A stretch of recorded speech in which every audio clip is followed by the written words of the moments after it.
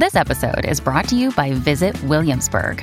In Williamsburg, Virginia, there's never too much of a good thing. Whether you're a foodie, a golfer, a history buff, a shopaholic, an outdoor enthusiast, or a thrill seeker, you'll find what you came for here and more.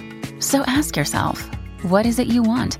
Discover Williamsburg and plan your trip at visitwilliamsburg.com. Hi, it's Stephen Colbert, and I'm here to tell you about The Late Show Pod Show, which is the podcast of The Late Show with me, Stephen Colbert, and I'm here with my producer of the podcast, Becca. Hi, Becca. Hi, Stephen. So what do people get when they listen to The Late Show Pod Show? Let's sell this thing. The extended moments, for sure, because we run out of time for broadcast, but we have plenty of time on the podcast. It's kind of like being a live audience member of the show because you get things that no one else hears. Listen to The Late Show Pod Show with Stephen Colbert wherever you get your podcasts. Hi, I'm Daniel, founder of Pretty Litter. Did you know cats tend to hide symptoms of sickness and pain? I learned this the hard way after losing my cat, Gingy. So I created Pretty Litter, a health monitoring litter that helps detect early signs of illness by changing colors, saving you money and potentially your cat's life. Pretty Litter is veterinarian developed, and it's the easiest way to keep tabs on your fur baby's health right at home. Go to prettylitter.com and use code SPOTIFY for 20% off your first order and a free cat toy. Terms and conditions apply. See site for details. Mom deserves the best, and there's no better place to shop for Mother's Day than Whole Foods Market. They're your destination for unbeatable savings, from premium gifts to show-stopping flowers and irresistible desserts. Start by saving 33% with Prime on all body care and candles. Then get a 15-stem bunch of tulips for just $9.99 each with Prime. Round out Mom's menu with festive rosé, irresistible berry chantilly cake, and more special treats. Come celebrate Mother's Day at Whole Foods Market. This is the Olive Magazine podcast, a weekly roundup of food and drink chat brought to you by the team behind Olive Magazine. I'm Janine, Olive's food director, and I'll be hosting this episode. Later on, web editor Alex talks to known head chef Scott Smith about using Asian Scottish ingredients in contemporary recipes. And I'll be catching up with Adam to talk about some cool new recipe trends. But first up, editor Laura and drinks writer Hannah discuss how climate change is going to affect our weekly wine shop.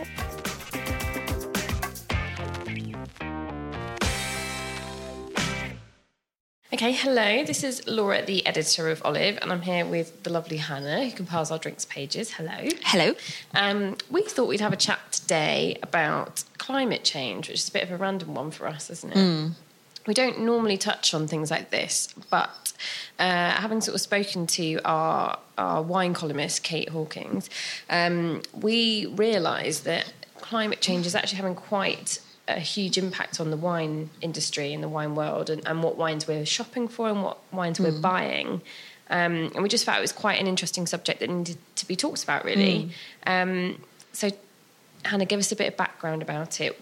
Why is climate change affecting our weekly wine shop? Well, so anyone who's been paying attention to what's been going on in the wine world in the last year will know that it's been quite a tough time. Yeah.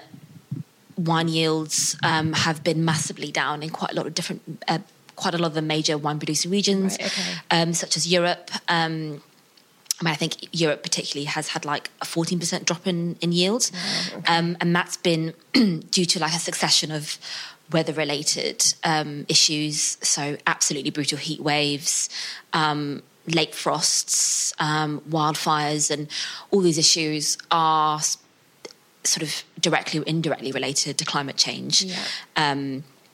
Because it's really changing our weather patterns. It's making it much more unpredictable. Yeah. And the reason why this affects wine so much is because, say take, for example, rising temperatures. When we have, warm winters and really, really hot summers, what this means is that grapes will ripen early. Yeah. That means that wine producers have to really rush to get the harvest in before the grapes get too ripe to use. Yeah, because that will change the flavour quite dramatically, right? That means they'll be sweeter, jammier. Definitely. Not as per their last year's yield, right? Yeah, exactly. So, if you make a really dry, if you're known for making really dry, crisp reds, when the grapes are ripe, you need to get a hurry on. And the problem is that puts massive strain on kind of the whole infrastructure of wine producing, and it's a race against time. If all your grapes in your vineyard ripen unpredictably really suddenly, and you're not prepared for it, if you don't get it done in time, then that's your harvest gone, really. Yeah. One word that sort of keeps coming up in my mind, the reason why the wine's so sensitive to these climate incidences or climate changes, either dramatic temperature changes or floods or whatever it might be, is a thing called terroir. I'm probably not pronouncing it right. Is it terroir? Yeah, terroir. Which you might have heard of before.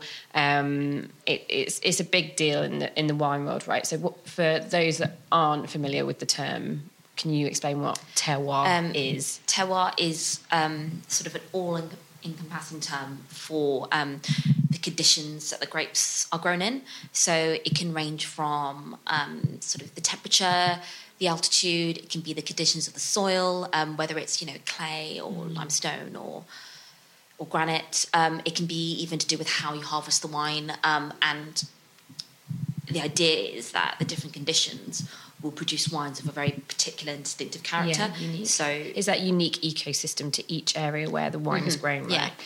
So proponents, people who believe terroir is really important, will say that, grapes grown with very specific conditions in one vineyard the wine produced would taste markedly different to wine produced, a few miles away, but with, say, a different soil, for example. That's why you can't take one grape. So, say if you like Merlot, it's not going to taste the same if you have an old world wine or a new world wine, because that ecosystem, that landscape, that weather system, all of those things, the soil, all of that, the incline of the hill, whatever it might be, the shadow of the sun, all of that affects the flavour. So you can't just take a great wine or a great winemaker or a great, try and say all of these words at once, a great grape and transfer that to somewhere else and expect exactly the same results, can you? It's such a fragile ecosystem. So something like climate change actually has huge impacts on it. Definitely. And there's things like, for example, rising sea levels, which lead to flooding, but they also reduce the salinity in coastal soil. So, if you have saltier soil and you're growing grapes in the area, that is going to affect 100%. The end result. So in terms of, we get that it's impacting where it's being grown. So how does that impact what wines we're shopping for, or the cost of wine and those sorts of things? Well, I mean, sort of in the immediate term, if wine yields are going down, it will make wine more expensive for the consumer. Certainly the wines we're familiar with buying. Definitely. So when you hear things like there's a Prosecco shortage, that means the price is going to go up, or you're going to have to look to other wines, right? Definitely. On a slightly more positive note, it does mean that different new wine producing regions are kind of coming to the fore. Yeah. One kind of quite well-known example close to home is the UK. Yeah. Basically soil conditions are changing, temperatures are rising, and because of that, we can actually grow, really great wines, particularly sparkling ones.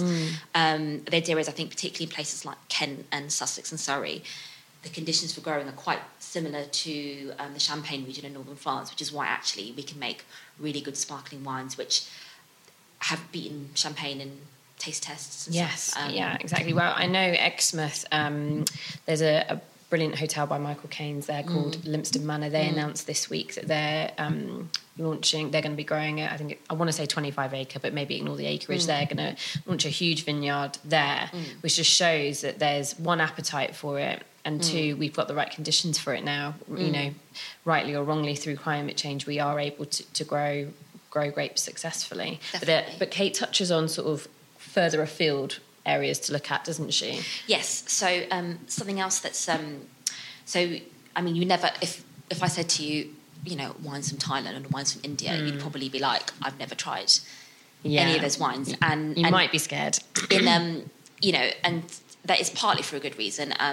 Places like Thailand, for example, or India, super hot, often really humid, and because of that, it can be tricky to make wines that aren't sort of, super ripe or super flabby. Yeah. But enterprising wine producers in that region have sort of spent years kind of trying to work around the challenges that their climate faces. So and understanding their terroir again, understanding that ecosystem.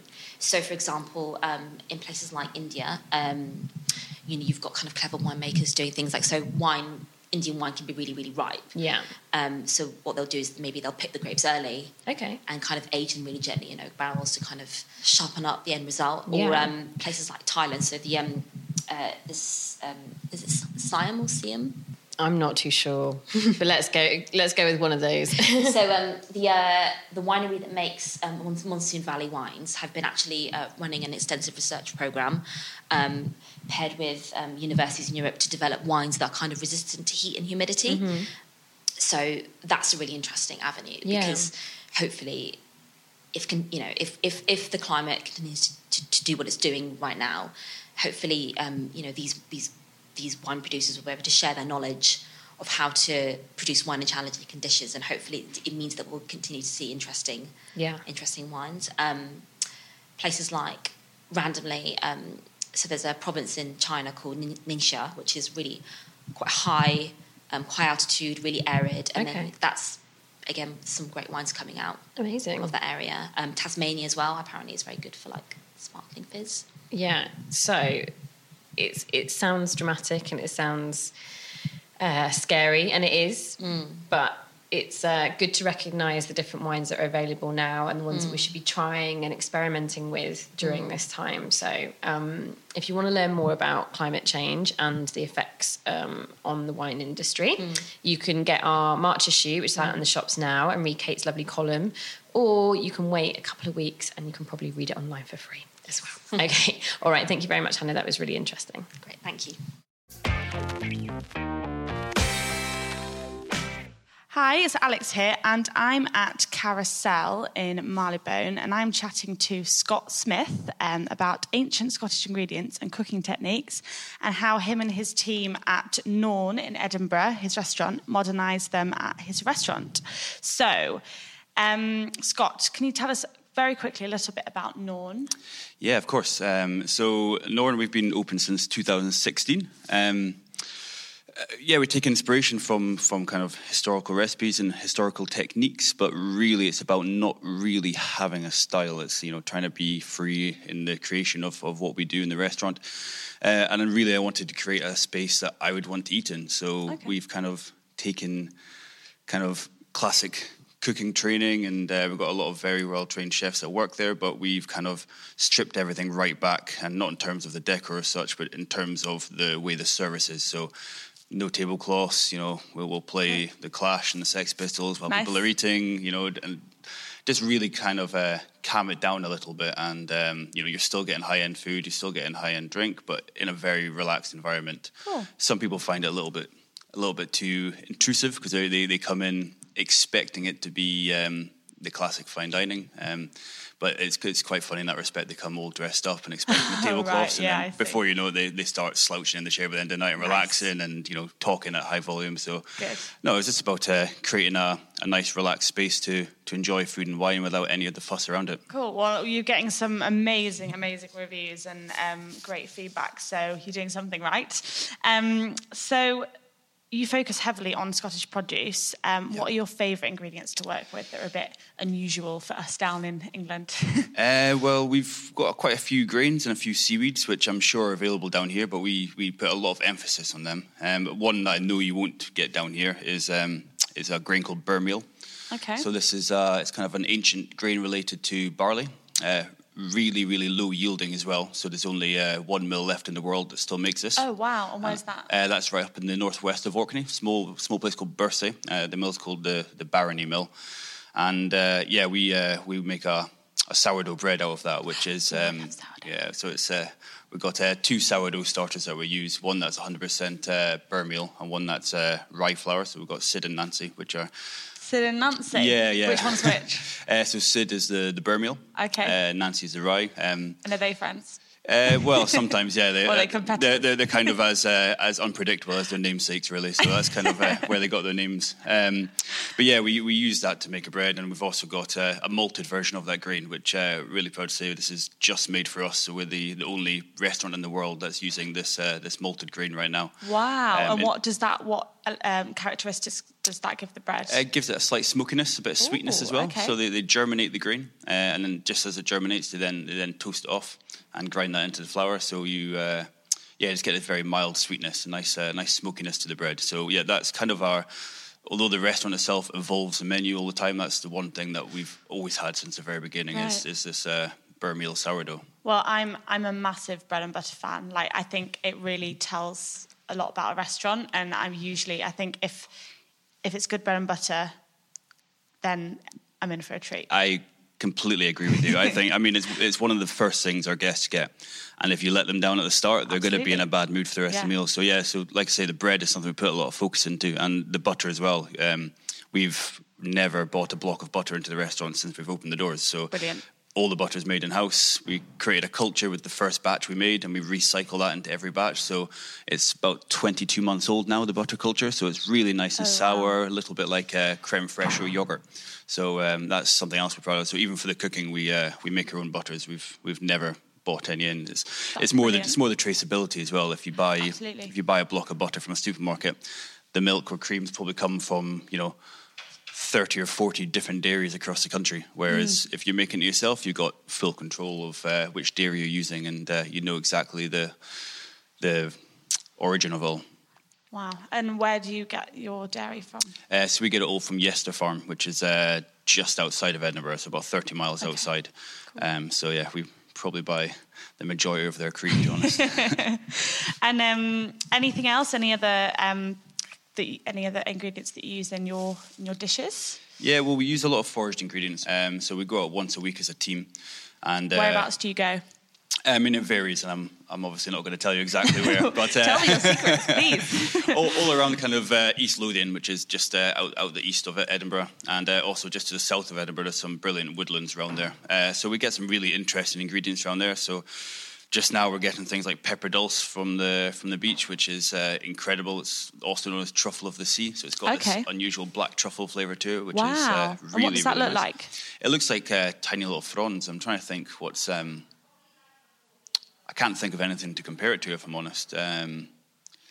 There's a variety of it called royal fernweed as well, so I guess it kind of looks like a fern seaweed almost, but very, very small. Okay. And so that's got a truffly...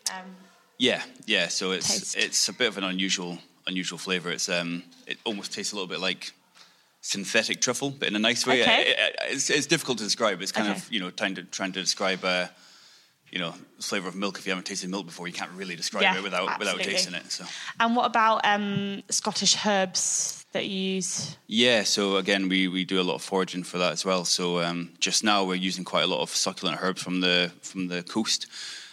So one we're using right now down in Carousel is called scurvy grass, which is scurvy grass. Okay. Yeah, it's not the nicest sounding. No, herb. It's not. it doesn't give you scurvy. I promise. I'm not bringing scurvy down to London with me. Wow. It's very high in vitamin C, and it grows all along the coast, which is where it gets its name, because people would get off the boats and eat it as a source of vitamin C, which I don't envy in quantity, because it's really, really very bitter. And a little bit like wasabi, it's got like a horseradish flavour to it as well. Fab. So really nice. It's good to add a bit of contrast in dishes, especially if they have a little bit of sweetness to them. Okay. And so your menu at Norn, so you're doing a residency at Carousel until the 24th of March, which is great because Londoners get to try your food without travelling up to Edinburgh, even though I would highly recommend a trip up there. But your menu at the restaurant, which you're bringing down here, is about preserving Scotland's heritage, isn't it, kind of? So you're taking inspiration from ancient cooking techniques and dishes. And can you name a few of these? Well, I think one that people are very familiar with now, because it's, everybody's doing it, which I think is quite right. I think a lot of people say it's a trend, but to me it's very important that we embrace these techniques. I mean, one of them is fermenting, which is coming right back into fashion. First of all, it's very good for you. And second of all, it means you're able to harvest produce when it's abundant and not fly it in all over the world. Just get it while it's here, while it's local, and support local producers. And instead of having waste being created from the abundancy, you're preserving it and using it later on in the year. So ferment's definitely something that's been a kind of inspiration from older techniques. But as I say, it's quite regular place now, I think, in the cooking scene, which is, Yeah. It's definitely fermenting and pickling is really on. I hate to say like on trend because it sounds a bit faddy, but like you said, like it's great if it means that we're bringing old techniques. No, absolutely. And like I say, I think a lot of people see it as a trend, but I think that would be a complete shame if people see it as a trend, because it is a great system for us to get into, and a way for chefs and people to think is, when something's abundant, it should be preserved. It shouldn't be used or wasted, which is, a big issue just now is food waste anyway. Absolutely, yeah. It's easy to point the fingers at supermarkets. Of course, they create a lot of waste, but if you look at all the restaurants across the country, we're doing exactly the same thing. So we've got just as much responsibility. Yeah. And what about when you were growing up in Scotland? Have you learned anything from like your grandma or your dad or your great auntie about cooking? Well, I mean, my gran and my mum have both been very avid gardeners. So I wouldn't say I've learnt a huge amount cooking-wise, but I've certainly learnt about the advantages to using produce that's fresh and straight out of the garden. And my mum's guilty of under-seasoning in her cooking, but you kind of get away with it when using produce that's so fresh, because it's got so much flavour and so much nutrients to it. So I guess that's a big thing I took from my parents. My dad he introduced me to one ingredient I'm using down in London right now, which is peas meal. Oh, yes. Yeah. Do tell. So really traditional Scottish ingredient. It's made by Golspie Mill, which is up in Golspie, just north of Inverness. Very difficult to get down here, as I discovered once I got here. I had to get the mill to send it direct next day delivery, because we almost didn't have it in time. Oh, gosh. But yeah, my dad introduced me to this, and it's traditionally used for peas pudding, which you may have heard of. Yes, they have it up in Newcastle. Yeah. Our food director, Janine, she always talks about it. Yeah, so peas pudding is quite nice. And then there's peas porridge, or brose, which is what it's called in Scotland, which is what my dad introduced me to, which, if I'm quite honest, is quite disgusting. It's basically ground up peas meal with water and salt, which is sounds delicious. Yeah, it's kind of like if you thought porridge could get any cheaper, this is the the cheap version of porridge. But it's a very interesting ingredient to work with. So it's essentially split yellow peas, which are heavily toasted and then ground into a flour. So you can make peas pudding with it, or what we're doing down here is we're cooking it out with lamb fat and lamb stock and lots of butter. So it's almost a little bit like I suppose a Scottish polenta is how we're serving it, like a soft polenta. Sounds great to me. And then, that's kind of one of your things that you're known for, is like modernising techniques from old Scottish traditions. Do you have any other dishes that you're particularly proud of that you do this with, other than the peas meal? If I'm honest, I mean, it's a big part of our restaurant is taking inspiration from old cooking techniques, but I suppose a bigger part of what we do is being hyper seasonal and using local producers, and also taking much more humble ingredients and showing them off. So I mean, just now we've got a dish which is a cabbage dish, and is the reaction that I enjoy the most, because we bring the dish out and obviously it's essentially a cabbage on the plate. Well, not many people say that, believe it or not. Yeah. I love it as well, but it's again a very humble ingredient. So we've just taken that and just tried to elevate that to make it a bit more elegant. So essentially what we're doing with that is heavily braising the cabbage, charring it, heavily braising it. And then we're taking it apart and then rebuilding it with layers of fermented wild garlic from garlic we harvested last year. So you're getting last year's produce mixed with this year's produce.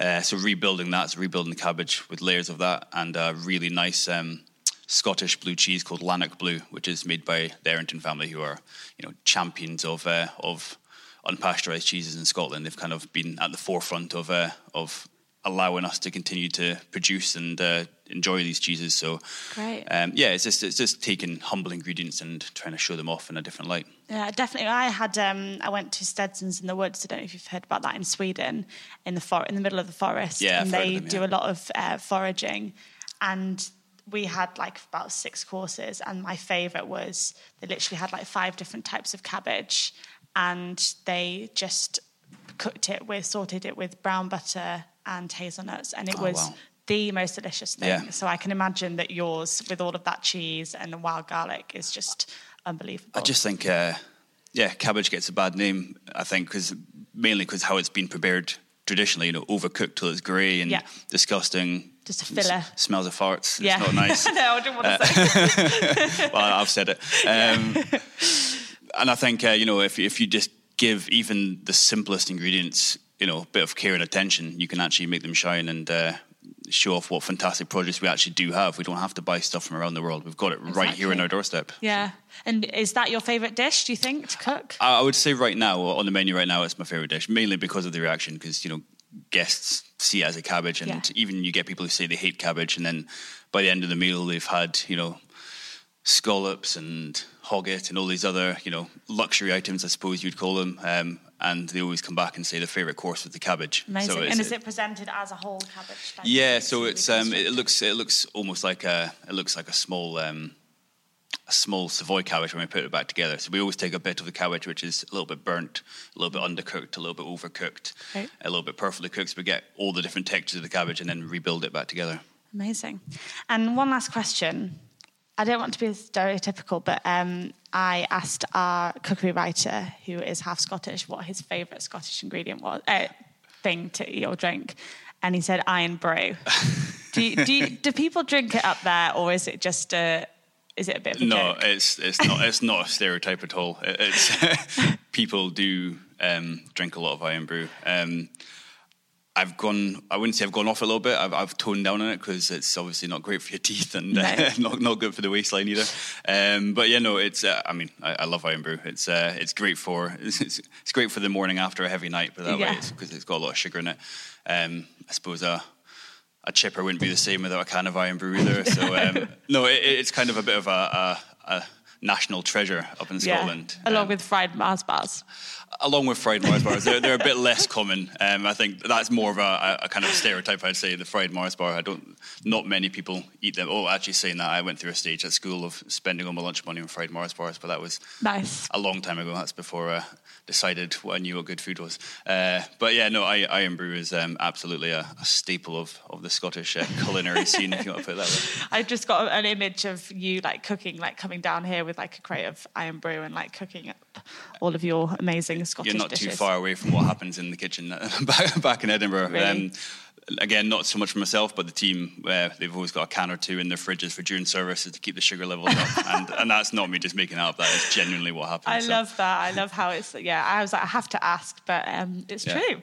So, well, thanks very much for chatting to us. If anybody wants to come and try the famous cabbage of Scott's and all of his amazing other foods, so you've got things like hogget and peasmeal and all of the amazing Scottish produce.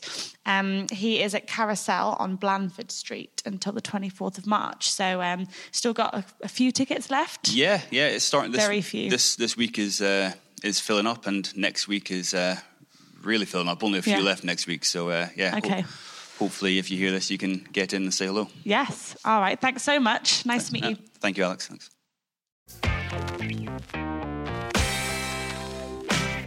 So I'm here with Adam, cookery writer. Hi, Adam. Hello. Hello. And we're going to talk about a feature in this month's issue, which is all about cool trends or trends that we've recognised coming up. And we just thought it was good to kind of illustrate them by doing a few recipes, so we can talk about those too.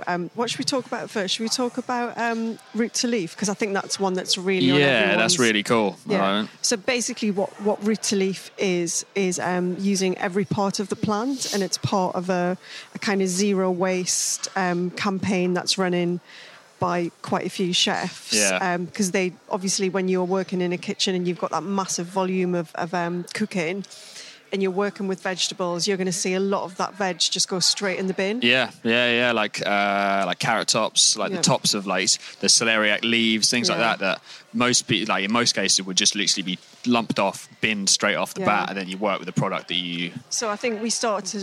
We were talking to Tom Hunt last year. He came in to talk to us about zero waste. He's sort of implemented it, and then there's also Douglas McMaster of Silo in Brighton. Who's they've both adopted zero waste policies. The thing is with veg, a lot of veg are brilliant for using stuff. So for example, like you said, turnip tops can be like steamed or they can be stir fried. You can make pesto from carrot tops. The broccoli, often people use the florets and then just chuck the stalk stem away. The stalk you can just peel it and then just like dice chomp it, on it. it's really nice in salads because it's got this really deliciously crisp kind of taste to it. Or you can just whiz it up and use it in a soup. And then just like standard things like potatoes, like peeling a potato. Deep frying the skins or anything like that. Or... Because there's lots of fibre and vitamins in the skin because that's where it sort of lives. Is it? Well, so they used to argue that that's the best bit. You're throwing away the best bit. I don't know. Maybe that's what my your dad. granny would say, isn't it? The best bit. Yeah. I mean, I approve of kind of deep fried potato skins. I'm not sure about. I've got a thing about people who make mash with skins. No. Because for me, it's deeply unacceptable. Peel them and then deep fry that separately. Yeah. But like, don't give me my mash with bits of. No. I think like new potatoes are slightly different. If it's crushed, a nice thin got a nice skin. Or a Jersey roll. Obviously, you're not going to peel a Jersey roll. But don't give me mash with skins in. Wash them. Otherwise, Please do wash them first as well. We have to say that there are a few things that you shouldn't eat the tops of. Rhubarb leaves, highly poisonous. Don't try and eat them. Aubergine stems. The actual green top, bit, the green bit. Yeah, that's not great for you. That would give you probably quite a bad stomach upset. And also, if your potatoes started sprouting, don't eat the little sprouts because they're not great for you either. But can you still eat the potato? Can you cut around it? I mean, that would be a case where it would probably be safest to just peel it and use the potato inside. That's fine. It's just the little sprouting bits that you don't want to. You don't want to eat that. But anyway, so that's a great one. I did a recipe which is and it's happened to be vegan as well. It's a cauliflower carbonara. So what I did was cook the cauli in lots of olive oil and vegetable stock and garlic, and then just whizzed it, and it turns into this like amazingly creamy sauce that you can toss through pasta. And then I was amazed, like the leaves of the cauliflower, you toss them in a little olive oil, salt and pepper and put them in the oven and they go incredibly crispy. Yeah. So you could just eat that as a snack. Yeah, like definitely. Kale crisp was the thing is, it's because it's like it has the stem and the really frilly leafy bit, so you get like juicy, crunchy, nice stem with that crispy. So it's like, you get two things in one almost. Could be like the next kale crisps. Could be. Let's make it happen. Let's make it. Let's do it. What else have you got? What did you do? So I did African, or more specifically Ethiopian. Because it's definitely something that you see. Well, I've noticed more and more in London, and particularly like street food things. So if you go to around like Borough Market, Herne Hill Market, and Broad Market, the ones that I pretty much go to. Seeing a lot more like Ghanaian, Nigerian, and as my recipe is Ethiopian. Had Zoe from Zoe's Ghana Kitchen was on. We had some recipes in the thing, and she was talking in the podcast about. And her whole vibe is that she's part Ghanaian, and she wanted to take some of the flavours of Ghana and introduce them into her food. But she was saying, it's not super authentic, but it's like my memories and it's my kind of feeling about Ghanaian food. I think, like you said, that's what a lot of people are doing. Yeah. It's not strictly the food that you would get. No, in Ethiopia. You're not going to go and be like, you wouldn't get this in in Ethiopia or whatever. But it's a really good introduction. It's a really good entry level for people to do that. Yeah, so I took like the Berber spice mix, which is also more prominent because I think Bart's. They do like a jarred spice mix of it now. But you did your own mix. But of course, I do it properly. And it's quite like a heady mix, isn't it? I mean, there's all sorts. There's tons of peppercorns, coriander, smoked paprika, garlic, chili. So it's really got like it's a bit of everything. It hits you across the face. Yeah, that's what you want. But I kind of with the like sort of crispy, fatty chicken wings. That's what you want. You want a bit of punch. Yeah. So you've seen a lot of that, you reckon, in the markets as well. People just popping up. Yeah, loads of people just cooking. Like there's Taste of Ethiopia, Yeah. which is around Brixton in South London, and Ethiopian Flavours, that's the one, at Borough Market. Yeah, that are just, it's just a lot more prominent.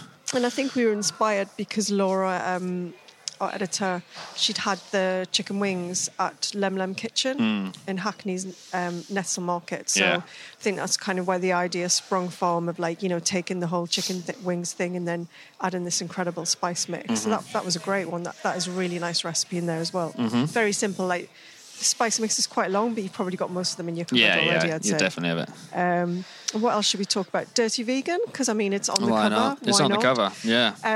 So we talked about vegan earlier on in the year, and it's just one of those things where it's actually moved from being a niche trend to being a real mainstream trend. Oh, absolutely. I mean, you know, if McDonald's are doing a vegan burger or whoever it is, you know that it's moved into the mainstream.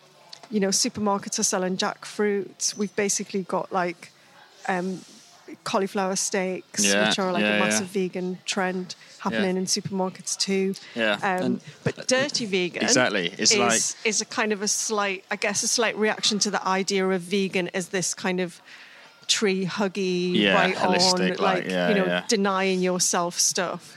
Dirty vegan is all about getting your kicks. I mean, just because it's, I think it's like it's like sort of denying the myth that just because it's vegan means that it's like intrinsically like healthy and really worthy as well. You know, no, it could be dirty too. It could be like full of calories and really warming and comforting, and you know. Well, we have to say we just shot a video for the cover recipe, which is Adam's incredible vegan doner. Yeah. And I know people say you will not believe that this is vegan, because we discovered this incredible thing called seitan. Yeah, the seitan. Which is it's kind of a wheat protein. Which you then sort of make into a dough, I think, is the easiest way. Yeah.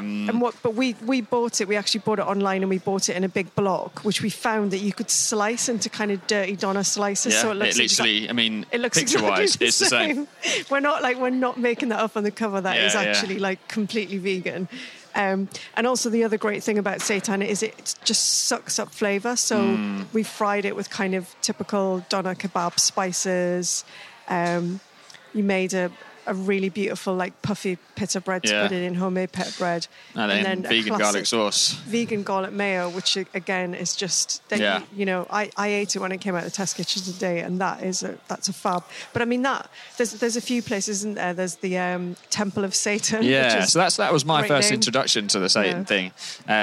They're famous for their sort of, like, in brackets, chicken burgers. So they do these like really filthy seitan, like breaded, deep fried, as if it's like a fillet burger type thing, with like really zingy slaw, nice bun, and like, you know, if you had like, I mean, for me, it's not the real thing. No. Like, that doesn't mean that in itself it isn't delicious and have a really nice texture and all those things. But it's, you know, I think the seitan thing's been a bit of a revelation, because previously you would be slightly restricted to using something like tofu, which has got you've got to work quite hard to get texture into tofu.